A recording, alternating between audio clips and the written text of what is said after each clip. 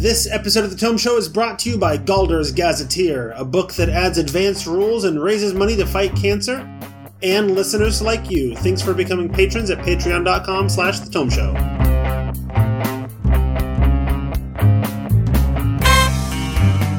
Welcome to The Tome, a D&D news, reviews, and interviews show, and I'm your Tome host, Jeff Greiner. And I'm your co-host, Tracy Hurley, and in this episode, number 352, we're going to get a regular dose of rules, adventures, classes, and more as we look at the first 4 issues of Arcadia, the digital magazine from MCDM Productions. And we have an all-star stellar group for this discussion. First up, you know him from the Tome Show News Desk, where he brings you all the latest in the D&D world. It's one of the few members of the Tome Show family who is ordained. Welcome back, Lewis Brinton. Hey, thanks for having me. I didn't know there were any others. I'm fascinated to hear that story later. I think it was about 5 or 10 years ago I was ordained in the Church of Life online. I filled out a form and that was it. Sure. so that makes 2 of us, you know? So. Yeah. I'll profess that my process was a bit more rigorous than that. I imagine. Yours maybe is a little more meaningful. And secondly, we have another member of the Tome Show family with us, probably the most talented member, if we're all being honest. He's a musician who plays trombone in orchestras and stuff, and he also helps out with some of the audio editing so Sam doesn't get buried under it all.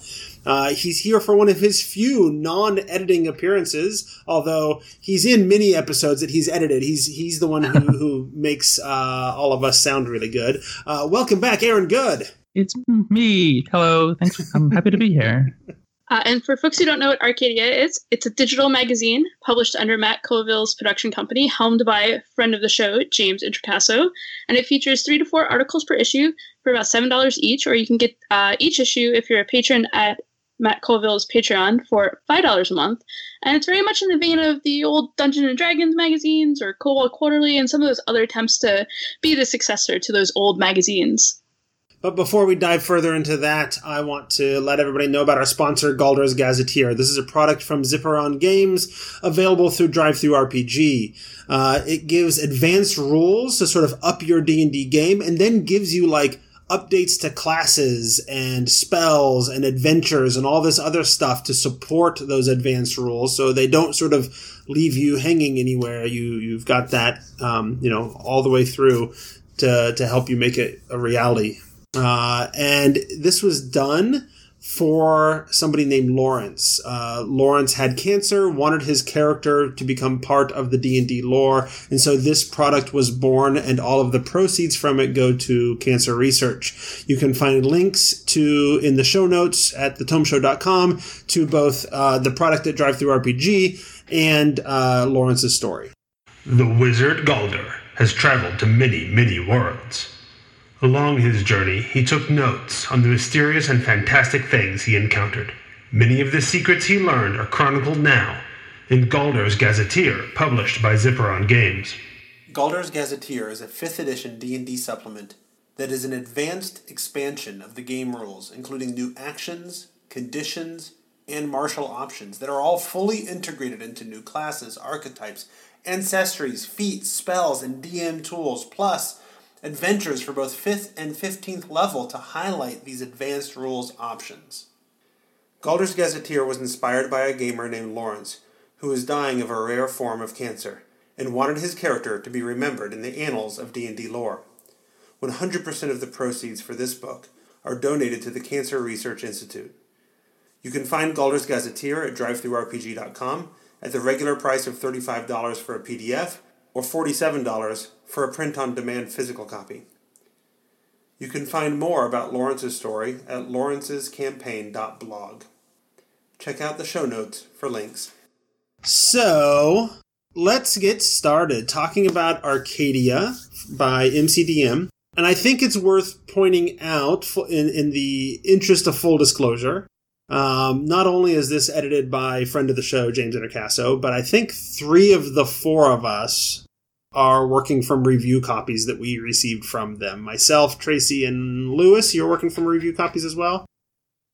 Yes, I am. Aaron, you got your own. Are you buying them individually? Are you a patron? Yeah, I'm a patron of the MCDM Patreon, so I get all them monthly as they come out for $5. Nice. Although they haven't come out exactly monthly, right? They seem to come out like 2 months on, 1 month off, something like that, or they've missed one or two. Yeah, the first 3 issues came out in back-to-back months. They took some time off to reevaluate their like business plan or something, and they put out some other content in that space. And then the 4th one is their first one back on a monthly pace. And if I recall correctly, they said that was their plan, was to run 3 episodes or 3 releases and then evaluate. And seems like they've decided to keep on trucking. So far, so good anyway, right? And so this will be our sort of, I think, testing the waters, talking about it, seeing how they're doing so far, see sort of what we think about where they're at and what have you. And I wanted to start off by getting, in a sense of sort of getting sort of each of our perspectives, right? I wanted to ask some questions around that. And so I wanted to start by asking sort of, this is a Matt Colville sort of helmed project, right? James Introcaso is the editor. And Matt hasn't written, I don't think wrote any of the articles, but it's being published under his name. He's, working on it clearly to some degree. And so I'm curious, what is each of our sort of experiences with Matt Colville and the world of D&D that he inhabits? And I can start off. I am obviously familiar with him through his YouTube channel. And I subscribe to the YouTube channel, but I don't watch every episode. I'm not one of the big sort of super fans of Matt Colville. Not that he's not doing good work. I've read several of the things that he's done. Just that, I don't know, my time is limited, and 20-minute weekly YouTube videos don't usually make it onto my priority list, unless it's a topic that, that I need to hear right now. So what about the rest of you? I'll go next. I've got I watch Matt's stuff on YouTube on an occasional basis. I don't catch every single thing, but I really appreciate the stuff he's putting out. I find him very clever and pretty funny. Honestly, the parts of his work that I've actually followed the most meticulously are not D&D related, but Dune related, because that's one of my side fan interests besides D&D stuff. And he is a fount of Dune knowledge. And when the Dune games started coming back on the scene again, he hit that pretty hard. And I followed what he was doing and the things he was talking about with Dune very rigorously. Yeah, so I know him more from that. And of course, I've got like his Strongholds and Followers book, and probably some other things that he's done. I can't remember. You know how it is. We all have mountains of PDFs that we that we own. Yeah. For me, I did back Strongholds and Followers, but a lot of that is because my husband Fred likes to do Stronghold stuff. So I was like, I have to buy this one. I don't have a lot of time for YouTube and other stuff over the last few years. That's getting a little better, so I'm looking to get back into that stuff. But so not a lot of experience, I guess. So you're coming into this with relatively fresh eyes. Yeah. Nice. And then Aaron, I hear you're a patron of Matt Colville. So yeah. I guess I wouldn't call myself a super fan, but whatever the level below that would be, I guess. I've seen all the videos. I usually watch them like the day they drop. I've got the Strongholds and Followers back there on my desk somewhere, and I've backed the Kingdoms and Warfare, the next one. So, and for I often find myself attending his live streams. So I guess maybe I am a super fan. I don't know. I don't know. But I'm certainly very familiar. How long have you been patronizing? So I didn't. I've been patronizing him for a while.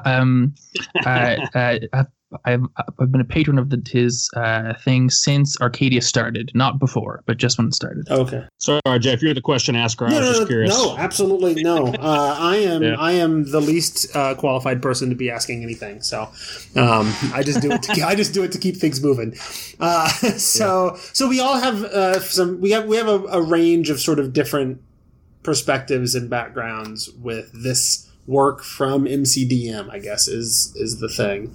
Arcadia feels to me a lot like, as I was contemplating it today, it feels a lot like sort of modernizing but trying to catch the lightning in a bottle that was the Dungeon and Dragon magazines that were published for years for D&D by TSR and then Wizards of the Coast and then Paizo under a license from Wizards of the Coast, and then when they went their separate ways, the magazines just sort of mostly died if you don't consider Dragon Plus to be the current incarnation of it. And there have been some attempts to sort of to recreate that magic before, right? Kobold Quarterly was Kobold Press's effort to do a quarterly magazine with a full spread on a regular basis, and they did it for several years before I think they eventually decided it wasn't worth the effort to keep going. At least that's my read. I didn't ask Wolfgang about why they stopped doing it. And I think there's been some others too. I think, was it Luke Gygax has had a magazine that they've been publishing as well. I forget the name of it off the top of my head. It's called Gygax Magazine. That makes sense. Yes. Yeah. And so, and that one I'm less familiar with, but I'm kind of curious, sort of, where does Arcadia to you? How does it compare to those others? How familiar are we with those others that came before? I'm sort of curious where it stacks up. What do you think? So I have very little context for like the genre that this is like a part of. My only touch point for Dungeon was buying like a second-hand used copy of Dungeon from a comic book store well after the magazine went out of print. And it was like a second edition one that I poured through. But this is the first sort of incarnation of like a D&D, I'll say like a high production value D&D zine that I've like experienced. For me, I'm pretty confident I'm the oldest person in this conversation, and maybe the oldest of all the different tome show people in general. I'm not positive about that, but I can't think of anyone older than me. So I started playing in the early 80s, and for me, there are no two more magical words to put together than the words Dragon Magazine. That is just saying that phrase conjures, it just casts a happiness spell on me. just hearing that. And there is no better endorsement than I could actually give for this material that we read for review tonight than I have thought a good dozen times as I've been reading it over the past week or so, that, man, sometimes it feels like I'm reading the old Dragon Magazine. And there's literally nothing more positive I could say about it than that. Like, I could just walk out of this conversation now and I've said the best thing I can say about it is it often made me feel like that. Mm-hmm. And man, for 16-year-old Lewis standing in his local game store, picking up the most recent Dragon Magazine and thumbing through it before he bought it, man, that's just, mwah. Yeah. All right, Tracy, what's your background with the predecessors? I have a bunch of my brother's ones of Dungeon and Dragon Magazine, and then obviously I helped contribute to the 4E version. Was it Insider they called it? Online. Oh, they did publish some individual articles, sort of PDFs on D&D Insider, yeah. And then also contributed to Kobold Quarterly. So I probably actually have more experience as a contributor than as someone who is consuming. Okay. Mm-hmm. So it's a different experience. So that is my experience. And I didn't even think about it, but what is it? Ian World has an attempted successor as well called Insider, as I recall, right? So it's interesting. Like it feels like there's a hunger for this kind of material, right? Dungeon and Dragon went away, and it made Lewis very sad. But True. right, but that wasn't necessarily like. It wasn't long after that Kobold Press said, okay, well, I guess if Dungeon and Dragon are going away, there's an opportunity for us to jump in, right? And Wizards kept publishing online articles through D&D Insider, and then Ian World is trying to do something like this, and now MCDM is doing this, and so it seems like it seems like it's a tough format to be successful in. And I would say for reasons that have nothing to do with the quality of the product. It's a tough sort of industry to get into. Like I had similar experiences. I didn't start reading Dungeon and Dragon magazine, specifically Dragon magazine, in the early 80s because I was born right before then, but I did start reading it by the late 80s. I was reading it regularly, and I had subscriptions by the 3rd edition era, and I have a lot of the 2nd edition ones that I just picked up at game shops and whatever. And so I read a lot of Dragon magazines and really enjoyed them. They were my go-to, like, hey, I've got a few minutes to do something and to read things and whatever, in the era before smartphones and iPads, right? It was oftentimes bathroom reading and that kind of stuff, right? And it was great for that, right? I got my taste of D&D that way. But the world has changed, right? We live in an era of smartphones and tablets and that kind of stuff now. And so I don't, like, if they went back and said, hey, we're going to start publishing Dungeon and Dragon magazine again, I think there'd be a lot of old folks like us that are like, yay, right? This is a return to my childhood. But at the same time, like, if I had that subscription right now, I don't know that I would have the same experience with it that I had back then, because there's all these other sort of demands on my attention, or distractions from my attention, as the case may be, right? Yeah. And there's definitely that part, and there's also the part that the industry has changed so much. And when I say industry, I mean like magazines, because it used to be that you didn't have online groups where you could go find a lot of stuff. You didn't have ads all the time, and the ability to look up what's coming out. So the magazine got a lot of money through advertising and other similar types of things that could allow them to pour a lot into the product that a lot of the magazines say don't have, and a lot of people aren't willing to pay the amount of money it actually takes to print that a lot. Yeah, no, that's right.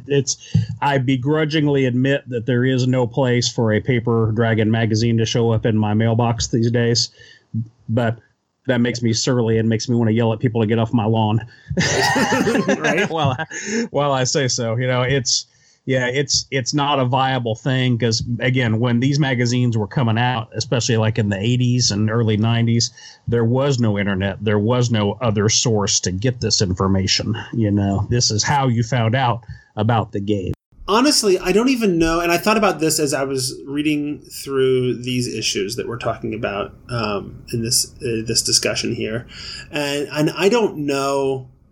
In a lot of the things I loved Dragon magazine for had nothing to do with the information in the magazines, right? And I thought the same thing as we were reading through these issues. I think it was issue 1 and issue 4, for example, have these more detailed rules for mounted combat, for mounted play, right? And that's the exact sort of thing that they would have had in a Dragon magazine that I would have been like, this is super interesting. and then never done anything with. Because who's going to remember that specific issue of that magazine has those rules that you need at the time that you need it, right? And so, and I feel this, honestly, I feel the same way looking at this, right? Like, there's some really cool stuff there for mounted combat. There was some really cool stuff there for, there was the underwater combat in issue 2. And then, these sort of alternate rules or deeper, more specific rules or detailed rules or whatever. Like, it's the kind of stuff that it's like, hey, that's cool, and I enjoy it, and it's well done, and it's well laid out, and the art is fantastic, and am I going to remember that it's there at the time that I need it, right? But in the 80s and 90s, like you were talking about, it almost didn't matter because I was engaging in a hobby. I was engaging in my community. I was reading this content. I was getting inspiration for it. Even if I didn't remember that stuff was there, I was engaging my brain with this hobby that I was interested in. And I was reading the letters from people across the country and feeling like I'm part of that community. And all of that stuff was going on. And now there's other ways that I'm doing that. So I'm curious, sort of, the Arcadia seems to stack up well, I think, to what was done in the days of yore.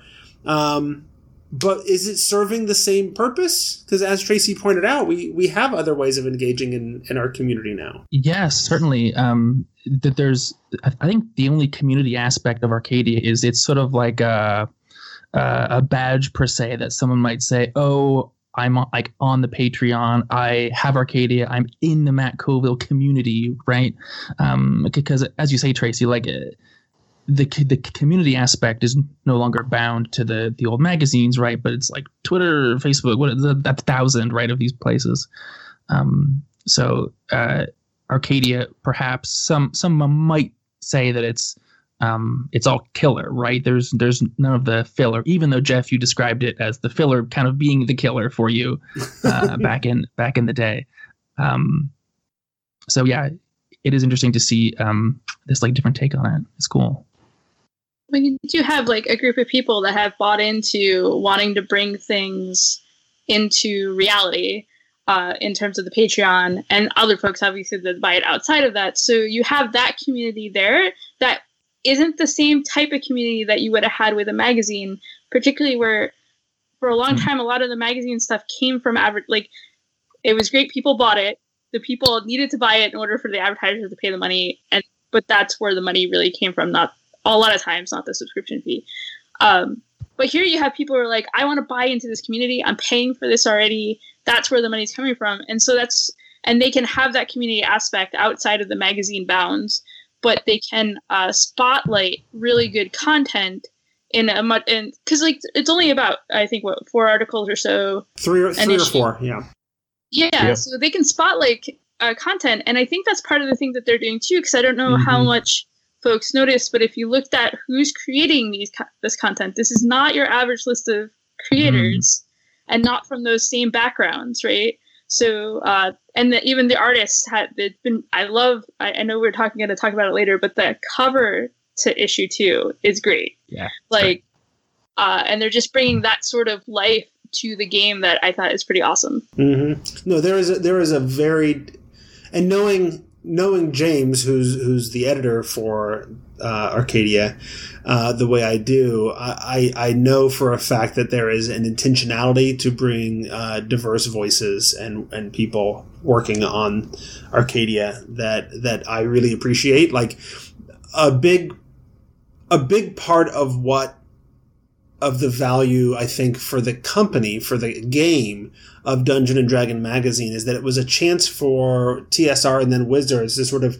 test out authors, right? Give somebody an article, let them write a little thing, see how it goes, but it's not a big commitment, right? We're not giving them a book. We're not giving them a chapter in a big hardcover or whatever, right? It's let's give them this article assignment, see how it goes. Or they pitched it to us and we'll, this sounds good. Let's let them do it and see if they can hit a deadline and turn in quality work, right? Without the magazines, that angle has gone away, but they have other ways. They've got DM's Guild, and they've got people publishing their own stuff that they can sort of find people from pretty well that way. But even then, I think there's a tendency that certain voices drown out other people who maybe are worthy of attention. And I think they're very intentionally, I think in Arcadia, trying to find those voices and help them not be drowned out, right? And so I'm appreciating and enjoying that as well. We're getting some different ideas that I'm not used to seeing as much. Yeah, I think you've made a good point. They're doing a good job of platforming some lesser known voice, because that's the first thing I did every issue was scan the names to see whose name I recognize. Because I mean, we're all D&D super nerds, so we know a lot of names, What? So, but yeah. Okay, maybe just me, but I bet you guys too. I'm not a D&D super nerd. The guy who started this podcast almost 15 or over 15 years ago. That's right. Is currently wearing a D&D shirt. What? Right. Yeah. So that's the first thing I did every issue I cracked was scan that list of names to see what names popped out at me. And there were surprisingly few. And I think that's great because, man, this world is full of very smart, very creative people who just need to get their foot in the door. And this is a great way to do it.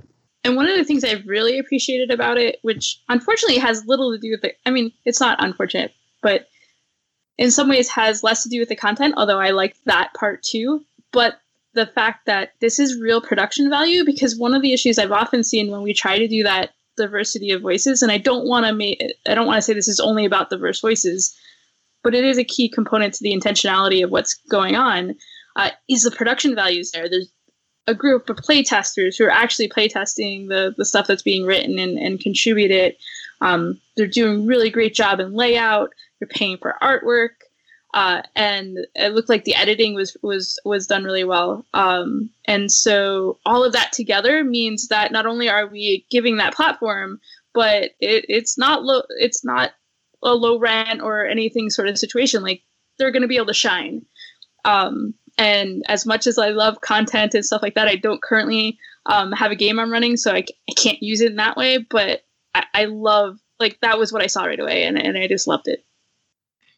Yeah, I think Arcadia, like, it kind of stands, and maybe there's other things like this, but it sort of stands, as you said, Tracy, having these really high production values and like paying its authors quite well. I think they get like 25 cents a word, which I'm not in the industry, but I understand is quite high. And I guess they pay for rewrites too, and we'll often ask authors to write extra if they feel the article needs something. They will commission more words. So it's cool that the MCDM has the resources, thanks to this like big community Mattis build, to really treat the freelancers very well, at least as far as I gather. Well, and I think one of the I was thinking about it because, like we've sort of talked about earlier, this is an industry, the magazine industry, right, is an industry that it's been very difficult for people to do D&D magazines since Dungeon & Dragon went away and make it successful. But I almost feel like there's a different tack to this entirely. That this isn't them trying to publish a magazine. This is them having added value to those people who are patrons of what they're doing, of the company, right? And so it's more about, like, we have this community. They are supporting us. Let's do this thing that gives them sort of a monthly reward for them allowing us to sort of do the work that we're doing. And that's, I think, a different approach, right? Because you're building the community first and you're letting them support the work as opposed to trying to sell them a thing. Yeah, and it's not the same aesthetic as a lot of zines, but it has that same sort of feel to me in terms of the community part and what they're trying to accomplish through it. Although it very much feels like somewhere between Kobold Press and Dragon Magazine in terms of the layout and the aesthetic. To me, like both in production value, but there seems to be an aesthetic that they're sort of trying to match. Although they're also leaning very heavily into the fact that they are, or not heavily, but occasionally you'll see them leaning into the fact that they are not primarily trying to publish a print magazine, right? So there was an adventure in issue 2 or 3 where there was, hey, and here's a link, play this song for your players, right? And you click it and it opens up a little audio file, right? And at the end of each issue, there's like a page of links to resources. Like here's the various versions of the maps that you might need for this adventure or what have you. So they're recognizing that like we are not a print magazine. We're not trying to do just a digital version of a print magazine. We're trying to lean into a little bit the things that make digital publishing different, and make that work well. Now that also leaves the guy who still has boxes of old articles that I saved from Dragon Magazine, right, in my storage room. That area leaves me a little worried because I'm like, well, what happens if this goes away? And in 20 years after that, and I want to find that I want to run this adventure, and now the links don't work, So, but in the meantime, I mean, I think it's brilliant and a great idea to sort of lean into the fact that you are digital, and that means you can do things differently, and you should do things differently. So there are 4 issues now into this project, with issue 5, I imagine, coming out any week now. They missed the 1 month in there. I'm not a patron, and I don't follow what's going on with MCDM very closely, other than the occasional emails I get from James. That's the advantage of being friends with the guy who's editing Arcadia, right? Is that occasionally I get emails from James to let me know what's going on and send me review copies of things. But so I was a little worried at one point, like, well, if they're going to go like 2 months on, 1 month off, and it's kind of like the way it looked after those first 2 or 3 issues, I was a little worried that like being a patron and just buying each issue as it comes out is basically coming out the same, right? But it sounds like if that was just a one-time sort of blip, as they adjusted their workflow and got used to what they were doing and what have you, then being a patron at $5 a month means that you get this. Otherwise, you have to pay $7 to get it. And hopefully they got the kinks worked out and what have you. So 4 issues in, have you seen an evolution? Have you seen a change compared to in issue 4 versus issue 1? What have you noticed as they've progressed? I mean, there's not a lot of time to change and grow, but what have you noticed in that short time? I can't say that there's been much change, honestly. To me, in a way, it's kept a fairly high standard in almost all the categories going forward. They took a break after the 3rd one to sort of evaluate things, but I don't see any drastic changes with the 4th issue. The cover art's still great. The price is the same. The layout is basically identical. I don't know what they changed, but it's not perceptible to my vision. Sure. The only thing I've noticed so far, and again, I read these over a relatively short span of time, not from January to May, like a subscriber would have. But the first issue, about the only weak point I saw in it was the titles sometimes weren't as descriptive, or the and were lacking subtitles, and they were kind of, what's the word I'm looking for? Maybe burying the lead. Like I'd be a paragraph in and not know what kind of article I was about to read, which felt off for a magazine. And I wonder if someone talked to them about that and they fixed it. And then by issue 2, that was already changing. So I saw that. But yeah, the overall quality, I don't see any drop off at all. Now, James in his editorial or his editor's note at the beginning of the most recent one made the comment that the feedback they've gotten is that what people are least interested in is the little micro adventures. That's the least thing they're looking for. So I think they'll continue to adjust and call audibles as they get feedback from the community, which is, again, the great strength of this sort of an environment that we live in now, where you can have almost instantaneous feedback from your community. And since you're not physically publishing, you can make changes much, much more quickly.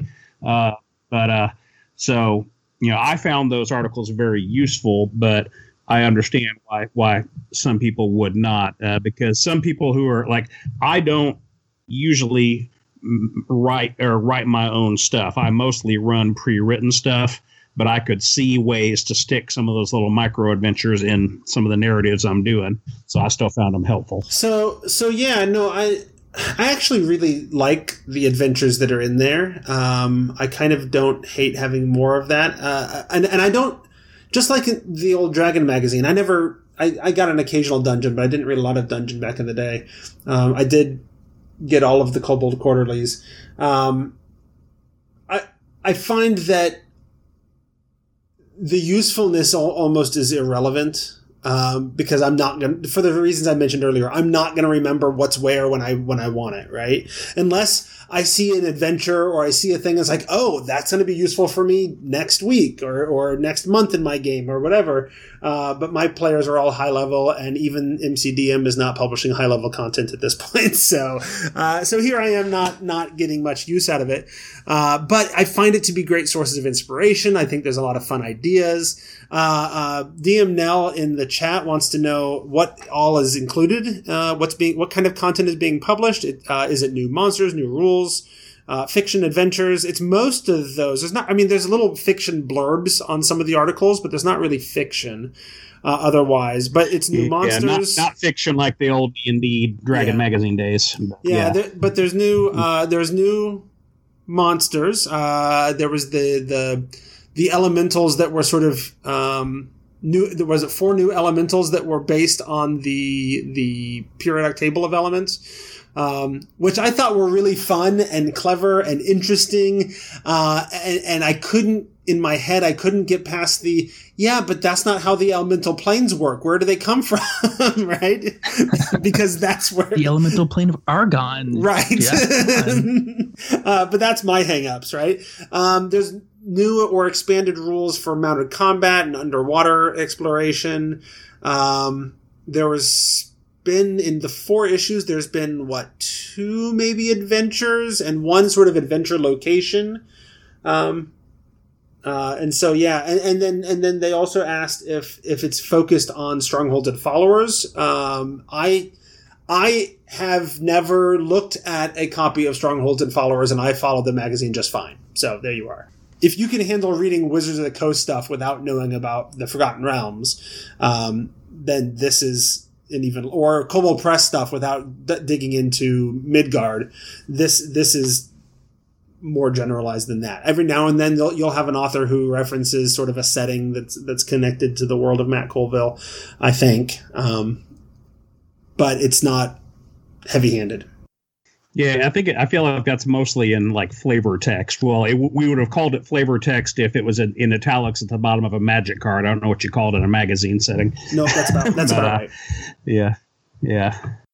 Yeah, no, Emmerich Allwatcher in the chat points out something that I've oftentimes thought about, going back all the way back to Dragon Magazine. Like, if there was some sort of index, if I could just buy a document, or in the modern age, if I could have a website that says, here's all the adventures, here's all the monsters in MCDM, and what CR they are, a little blurb about them, and what issue you can find them in, that would be killer. So James, if you are hearing or watching this, make that happen. I know you've got the pull. That's right.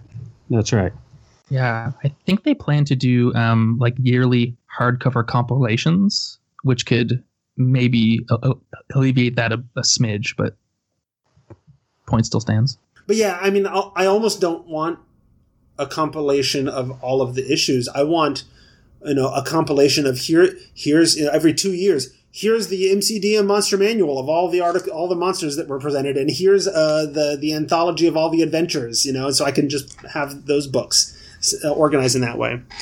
Do they use Colville's action-oriented monster stat block? I don't know what that is, so Aaron might have to tell us that.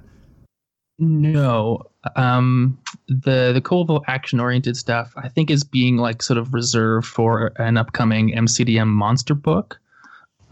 There is relatively little of that. If you really dig that design, there isn't much of it here, mostly because Matt's not writing any of it, right? Like his design doesn't really permeate the stuff. It's his sort of like aesthetic and like vision more, and the content is from all the freelance authors. Yeah, and I guess we don't know what his involvement is or isn't. So there's that. Yeah. So, and I find that's consistent. Like I've seen that. I don't know. When I look at the adventures that are published in these, like they have slightly different formats, right? The thing that comes first is a little bit different. Whether there's a synopsis of the adventure may or may not be there. And I'm not sure, like this is the way things are going anyway, right? Candlekeep Mysteries that Wizard of the Coast published was the exact same way. Each author sort of organized things and wrote things the way they wanted to, and Wizards didn't like force them to fit into a specific template too rigidly. And so there's a part of me that's like, well, that's good. Let the author write in a way that's going to work for them. But there's also a part of me that's like, yeah, but when I'm skimming through a bunch of adventures, like I want to be able to know where to look and how much I need to read to sort of get a glimpse of whether or not this is a thing I'm going to want to use. I don't want to have to, and when it's in a different place every time, that can be a little tricky as well. So, and that might be a little bit similar to the conversation that Aaron, I think, mentioned with the stat blocks, and that the authors are sort of doing their own thing with a lot of that, right? Mm-hmm. Mm-hmm. So I don't have a solution, because I like the idea of authors doing their own thing, but I also like being able to find stuff quickly because it's all in the same place. So. Sure. Yeah. So I wanted to ask then, let's take some time. What is our favorite thing that we saw in these first 4 issues? What stood out to you as particularly good? Well, I'll go first. For me, honestly, I think the most valuable thing, in the sense that it's very likely to trickle into my game table life, is actually the mounted combat stuff. That there's an article from Willie. Is his last name pronounced Abiel? Does anybody know? Yeah, I don't know. That's okay? Yeah. In issue 1, and then there's a kind of a sequel to it in issue 4. And I found that incredibly profitable, because it felt like they spotted a kind of a crack in the rule structure of D&D that needed some filling in there, and they put some useful material in place. The aerial combat stuff in issue 3 was pretty good as well, from Sam Manel. But it's a lot more complicated, and I didn't have the time to read it. As if we were only reviewing 1 issue of this magazine, I'd have really dug into that a lot more and tried to understand the system. But it had a lot more moving parts. But I was appreciative of that too, because those are pieces of, because most D&D happens with dudes running across the ground and swinging swords at each other and hurling fireballs. But sometimes it's dudes on horses, or sometimes it's dudes flying through the sky, and that's good, And the real innovation to me, I mean, the real sort of meat of those mounted combat articles, the one in 1 and 4, right? Like the rules mechanics that they added to that was actually relatively small. It was basically like a keyword to certain creatures that they are mounted. And then just sort of a brief description of basically of the action economy of when do they act and what actions do they get to do, and how does that interfere or affect the action economy of the person who's on their back and what have you, right? But the real meat of it was, and now here's like 4 or 5 stat blocks for specific and oftentimes weird, especially in the second article, weird creatures that you can have as mounted. That was the real, like, especially the second one. Like at that point, we didn't get a lot of new rules. There were some new magic items for mounted combat and what have you, right?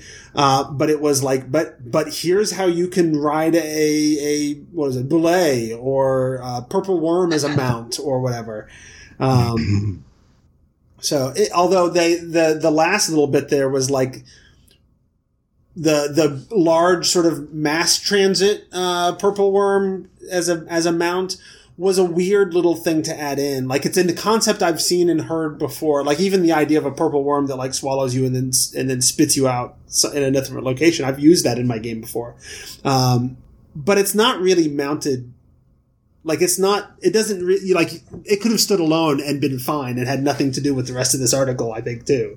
It's not really a mounted combat sort of aspect. So, yeah, sure. I think I heard Matt say that was sort of like a, or Willie, who was the author, sort of say that like that was maybe a preview of coming attractions, those big like megalith mounts or whatever they're called, could perhaps be a third mounted article in the future.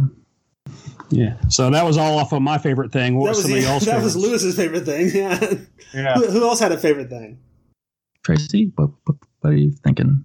Yeah, well, and I already did mention the cover of issue 2, but I did kind of like the Sam from the adventure in the first issue as well. I thought that was a cool idea. Such a fun adventure. That was going to be my favorite thing, actually. I'm sorry. No, that's fine. No, that adventure. That's why, like, I think it was Aaron who had said that, like, the thing they're looking for the least is the adventures, right? And yet. And maybe this is why, right? They're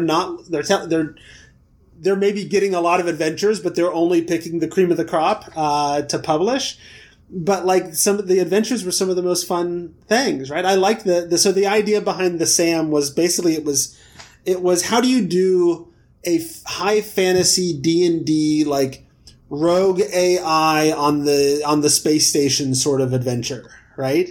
And so the wizard's laboratory had become sentient, and now you've got to go in and sort of figure out what's going on and deal with it. And when it's all said and done, you can basically like download the laboratory or the building's sentience into like a shield guardian or whatever that you can travel with and whatever.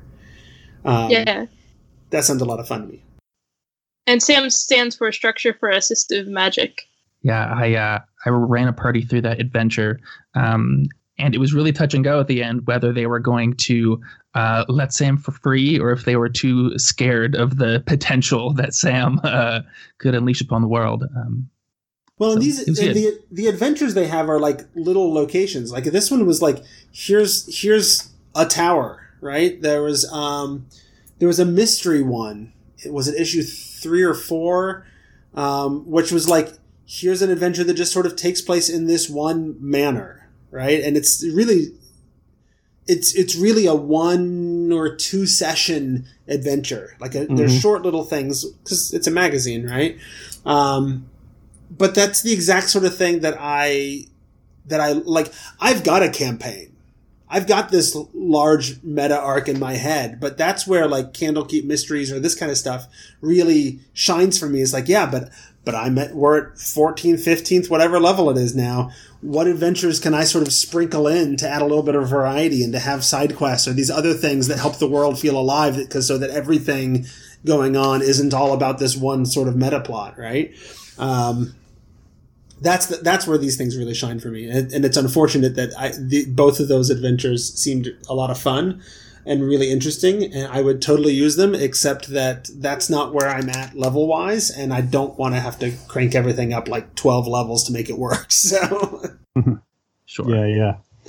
Yeah, I've got my eye on that manor one. We're about done with my guys are in the mid... My guys, there's two girls in there, one of them being my own daughter. Sorry. My table, my table is about 13th level or so, man. But we're going to be wrapping up in about 3 or 4 more levels, and then we're going to start over at level 1. And I've got my eye on that manor one already for sticking it on the side of the road somewhere where we're going to do some stuff. That manor would have gone really well into the middle of Waterdeep Dragon Heist. Like it would fit like a glove in there. So anyway, I'm sorry. Yes, Aaron, what was your favorite? Man, so there's so many good ones. I think maybe one that I glossed over at first, but then in this review actually went back and read it more thoroughly, was in the first issue, the Uquaviel the Recreant article about those two super high level angels and the drama between them. And I think this is a good example of like the kind of article that MCDM does, where they give you the initial thing they promised, but then like in most articles they also give you like, and there's also this, and here's some stat blocks, and here's like maybe also an adventure, like all in one article. I was super impressed as I was reading it of there's all these the writing is really good, and it sort of outlines not just the characters but like the campaign that you could play with them, and like it gives you like role playing cues of like specific scenes that it would like ask you to like to hone in on, which I thought was really useful. I see.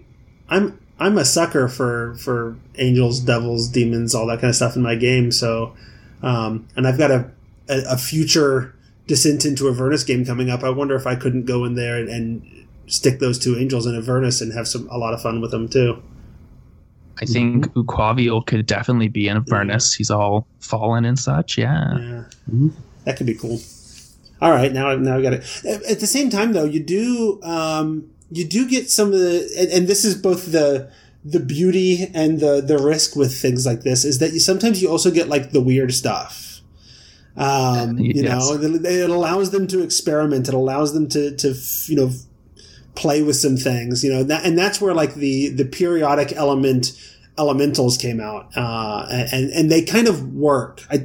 I don't think I would make them elementals. I would make them like some sort of magical constructs or creations, or guardians or whatever, and they would work really well, just because I can't break my brain around the inner planes and the way they are constructed in my second edition brain. But at the same time, like, then there was the one, I think it was in issue 4, there was the article with like the 3 or 4 new races, or ancestries, I guess is the name that they're moving towards, right? That were all like dream based. And so there's like, an ancestry where, or ancestries that are the people that, that put dreams into people's heads, or that can go into people's dreams, and manipulate them, and all kinds of stuff there. And there's a lot of weirdness there. And I think like a character with something like that would be interesting, but like 3 different races tells me like you could end up with a bunch of different characters doing these weird things, and that would be a strange little adventure, right? Yes. I don't think it's poorly done, and I think it's super creative. It's just weird.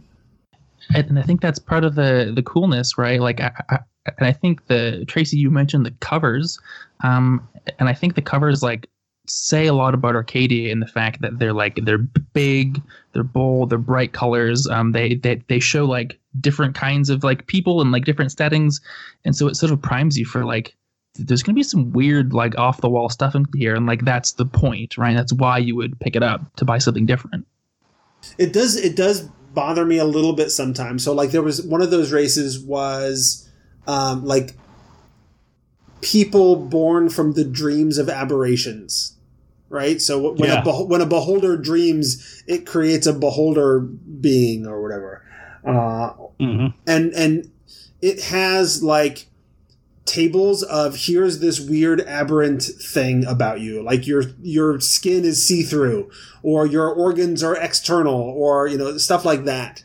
And then they have this beautiful art that is clearly an aboleth humanoid pictured there. And the thing that bothers me is that the list of potential things that you can have as weird sort of cosmetic changes based on your aberrant background don't include any of the things that would make that cool aboleth character possible, right? I mean, clearly you could just make it up and say that's what I am, but like, I don't know. In my head, I wanted the chart to point me to what do I have to roll to get the 3 eyes and look like an aboleth, So. And who's to say, perhaps that's like a pipeline thing that they're working out in the coming issues. So who knows? And it very well. I mean, I don't know what the workflow is, but I feel like there's a quicker turnaround. Like Wizards of the Coast is working on, like, they're writing stuff well in advance of publication, and they've got art orders. They got time for art orders in between or what have you after things are written and what have you. I imagine that there's a quicker turnaround on something like a magazine, and so the art orders and the writing are often, I imagine, are happening more or less simultaneously. So it's harder to sort of coordinate that. It doesn't bother me to the point that, like, that's bad, right? It's just sort of one of those niggling things. It's like, any other things that stood out to you as either being particularly good or things that maybe were concerns of yours as you read through it or thought about this as a format? What do you think? Two good things. First of all, the article you mentioned about the Sleepkin. What's the word we're using instead of races now? Again, I'm sorry. Ancestries. Thank you. The Sleepkin ancestries. The art for the Sand Speaker is stunning. I don't know who did that, but I want to buy them a pizza. Whatever that was.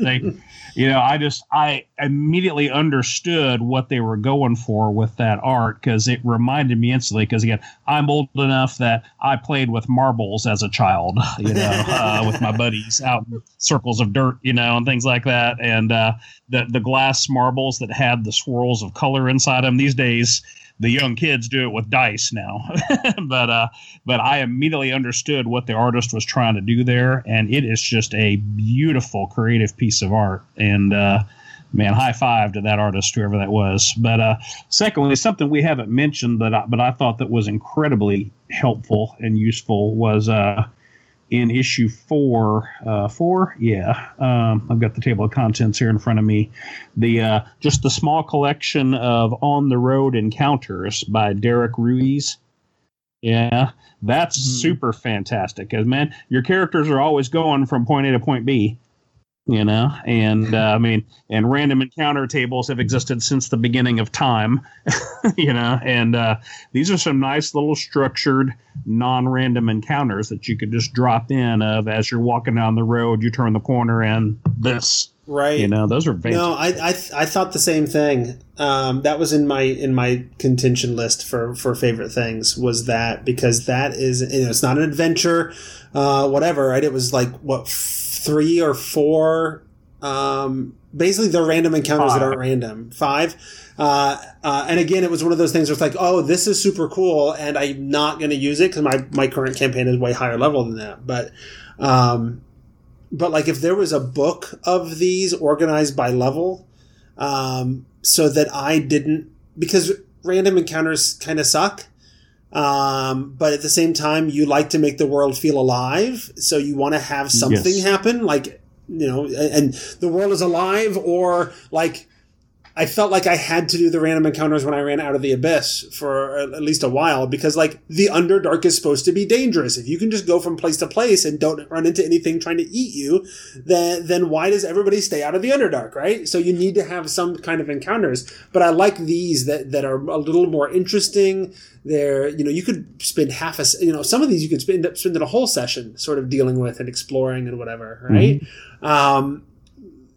That's a little more intentional, a little more unique. It's not just, we're on our way and bandits popped out. No. There's actually a few of them where you're on your way and there's a caravan that keeps getting hit by bandits and they're asking you for help. And now you've got a certain amount of time. You're outnumbered, but you can build the battlefield the way that you want to see if you can pull it off, right? Or there's a group of bandits, but are they? Or it's not bandits, but maybe they are, and then little things like that it's not just this standard, like you're going down the road and big bad monster jumps out of the trees to attack you, which is boring, and yet sometimes that's what I kind of end up defaulting to. Sure. Sure, yeah. An owlbear attacks. Right. Or, So, yeah, no, I like this too, and I want a whole hardcover book of it, and I want it organized by level so that when I'm going through, they did the similar, and I think James actually worked on some of these, like for the hardcovers that WotC put out on DM's Guild. They'd put out like encounters in Avernus and encounters in Waterdeep or whatever, right? And some of those I think are better than others, but like the Avernus one, like I would just go through when I was running Avernus for my kids and they were going from place to place, I'd be like, all right, well, let's roll a d20 and see if you run into anything that you can't just flat out outrun in your Infernal War Machine, right? And then I would just go through that list. I wouldn't even bother rolling half the time. I'd be like, that one looks kind of interesting. And I'd just kind of use them all one at a time. So yeah, more of that. I agree. That was a really long-winded way to say, Lewis, you're smart. Good job.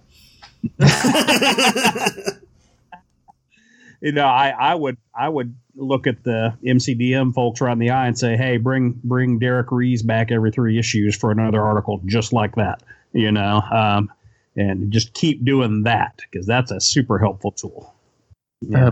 Perhaps worth mentioning too, in that article, there is at least one of the encounters that has no combat at all. It's just you meet a cool NPC, which I think is also like worthy and super useful.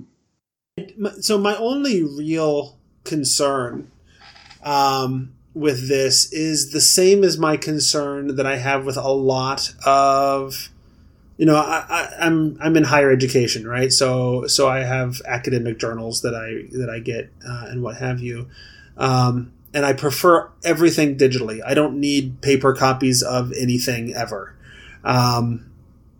but there is a workflow of, okay, that means now there's a new issue out. I have to go to the website. I have to log in. I have to download the new issue. I have to put it in my Dropbox, and then I have to import it into Goodreader on my iPad to read. And it's just several steps before I can read, which is not quite as convenient as, hey, the new Dragon magazine is here. Let me stick that in my pocket and carry it around until I get a moment to look at it a little bit, right? And so that's my concern. For me personally, I don't know if this is the kind of thing I'm regularly going to fit into my sort of daily life workflow, if you will, to be able to have easy access to it all the time. But I don't know. Lately, I mean, I've been getting review copies from James, and those are real easy because they're just direct links to download, and I stick them exactly where I want them. But one of my concerns, and it goes a little bit to the question Marcus Bird 27 asked about, like, what would we like to see in Arcadia to set them apart? And it is a little bit of that interaction with the community. And one of the things I'm thinking of when I'm talking about it is the comic Bitch Planet. And they had this whole thing in the back where you would get letters from people that read it. A lot of times it was like fan art. They would do an interview with someone out in the community that, you know, maybe had an outlook that was went along with the story that was in that particular issue or something like that. And it was cool because that stuff you actually didn't get when they compiled it into the I forget what they call it, the market book or something like that. The trade paperback? The trade paperback, yeah. So you had to, like, as you got the issues is how you got that content. But there was a lot of people talking about the stuff that they saw in the issues and building that sort of community that lived on past whatever happens to be where we are in online message boards or something like that any particular day. Well, and I wonder if, like, it's the old school letters page that you're looking for, right? Well, but it's slightly different because the letters page often, it could deal with the content that happened to be in a former issue, like a previous issue. But sometimes letters in Dungeon and Dragon were more general. So I wonder if they're not trying to, if they don't envision the, the Patreon and the interaction on Twitter and the YouTube comments as sort of the fill-in for that. But I get it. Like, if you're not there in those places at that time, you aren't getting that engagement. At the same time, I don't, like, one of the things, the articles are relatively timeless, but things like letters and comments and that kind of stuff oftentimes are very focused on that particular moment in time. So I don't know. I mean, I find myself looking at these things a year or two later and then just skipping, obviously, the editorials or the letters pages because because I'm not in that moment of time anymore. And that could happen. The other thing though is if it's something that you keep reading and you want to know, like, okay, I saw this adventure, how did it actually play out at people's tables who weren't play testers or other stuff? Like, did people come up with a good idea for them? And if they curate that and then include it in the future issues, that could be cool. And it could go also to why people would want to open it in a timely manner, kind of like what you were talking about in terms of you don't always necessarily open your journals from work, even though you know you should. We are a good amount over an hour now, so I want to go on to sort of last thoughts. I think we've talked through these 4 issues pretty well. We've gotten people a sense of what's in there and the value and the production quality and all that kind of stuff. So does anybody have any last thoughts? Things that you noticed or that you saw, things that maybe you wanted to talk about but we never got to? Anything else you want to mention before we wrap things up? Just super brief. You mentioned Tracy, but the community, there is, at least for a few of the issues, I think James has sent out Patreon like notifications, collecting a lot of the community stuff that's been produced from the issues. So while it's not in the issue itself, and that would be cool. That is a great idea. It does like kind of exist, but not like necessarily directly in the way that you had envisioned. Other than that, like as a final thought, just like every article is great in its own way. I could sit here for as long as it would take and be like, and this article's cool, and this article's cool. Oh, this one's also great also. Yeah, I didn't see any duds. Yeah. So if you were looking for cool, slightly off the wall articles about D&D stuff that more than the initial blush, like Jeff, you mentioned the elemental article. I think the monsters are cool, but the juice was at the end where it gave you this whole like, yeah, but here's how all the elementals can interact, and you can sort of have this like legendary action kind of like economy with like 3 elementals all affecting each other. That's just like juice for encounter design. The conductor elemental and the electricity or electron elemental sort of got together. What kind of weird interaction would that have? Yeah, that was cool. Yeah. Well, I'll say this in my closing comments. The art is fantastic. The layout is fantastic. They've made a beautiful product. And I actually want to yield the rest of my time to ask Aaron a question as a subscriber who's been receiving this stuff as he's come along and as a Patreon person. Aaron, do you have any access to their pledge numbers and how much their pledges jumped when these magazines started coming out? Do you have any sense of that? Oh, I do not know how much it jumped. I can tell you their website says they have 9,299 patrons. Yeah, okay. So times that by 5, and that'd be their. I'm sure Patreon takes a cut, of course, but Patreon's cut is relatively small. Sure, because I was one of the ones that jumped on for the start of Arcadia, so I am part of that like bump. Sure.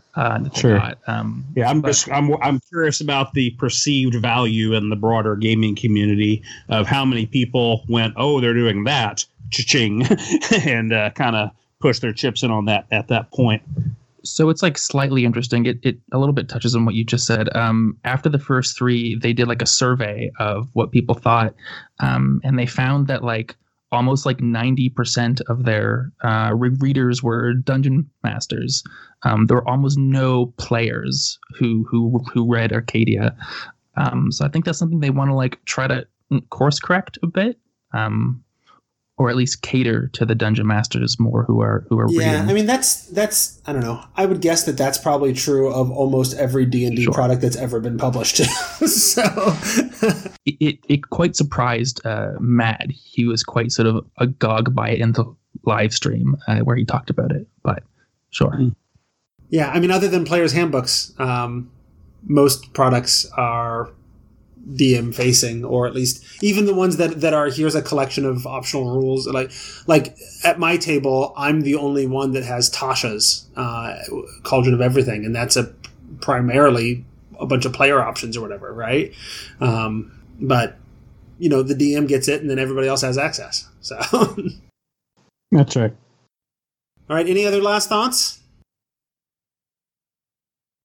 All right. Then we're going to go ahead and call this the end of the episode.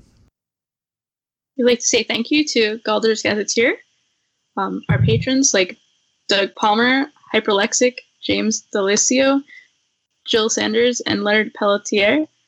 Those patrons are the ones that make the show possible. Without them, Jeff would be paying for the show out of his own pocket. So thanks to all of you. And we also want to thank our guests for the episode. Aaron Good, where can folks find you? So you can find me on Twitter at TBoneDoog. I post mostly about like music stuff, but also some D&D. I don't do any industry things, so don't follow me if you want that. And Lewis Brenton, where can folks find you? The primary place is running around in the Tomaverse with some of these fine people.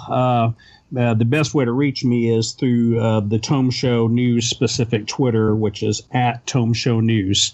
And you can reach me and Tracy, who's one on my news team as well. Ooh, Tome Show News.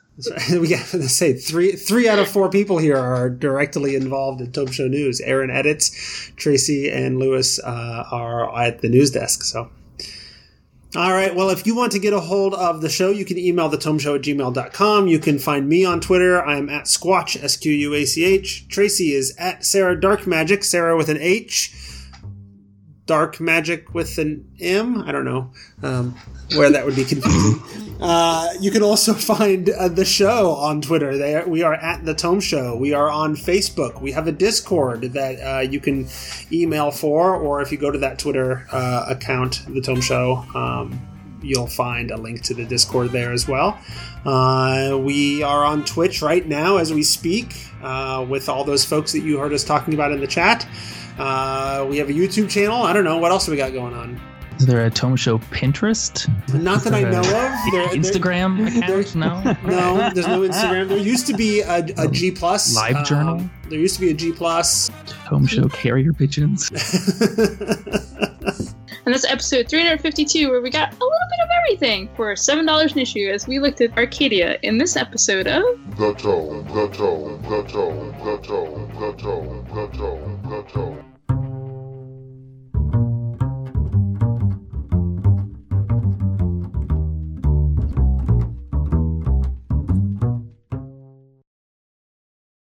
I'm on the wall.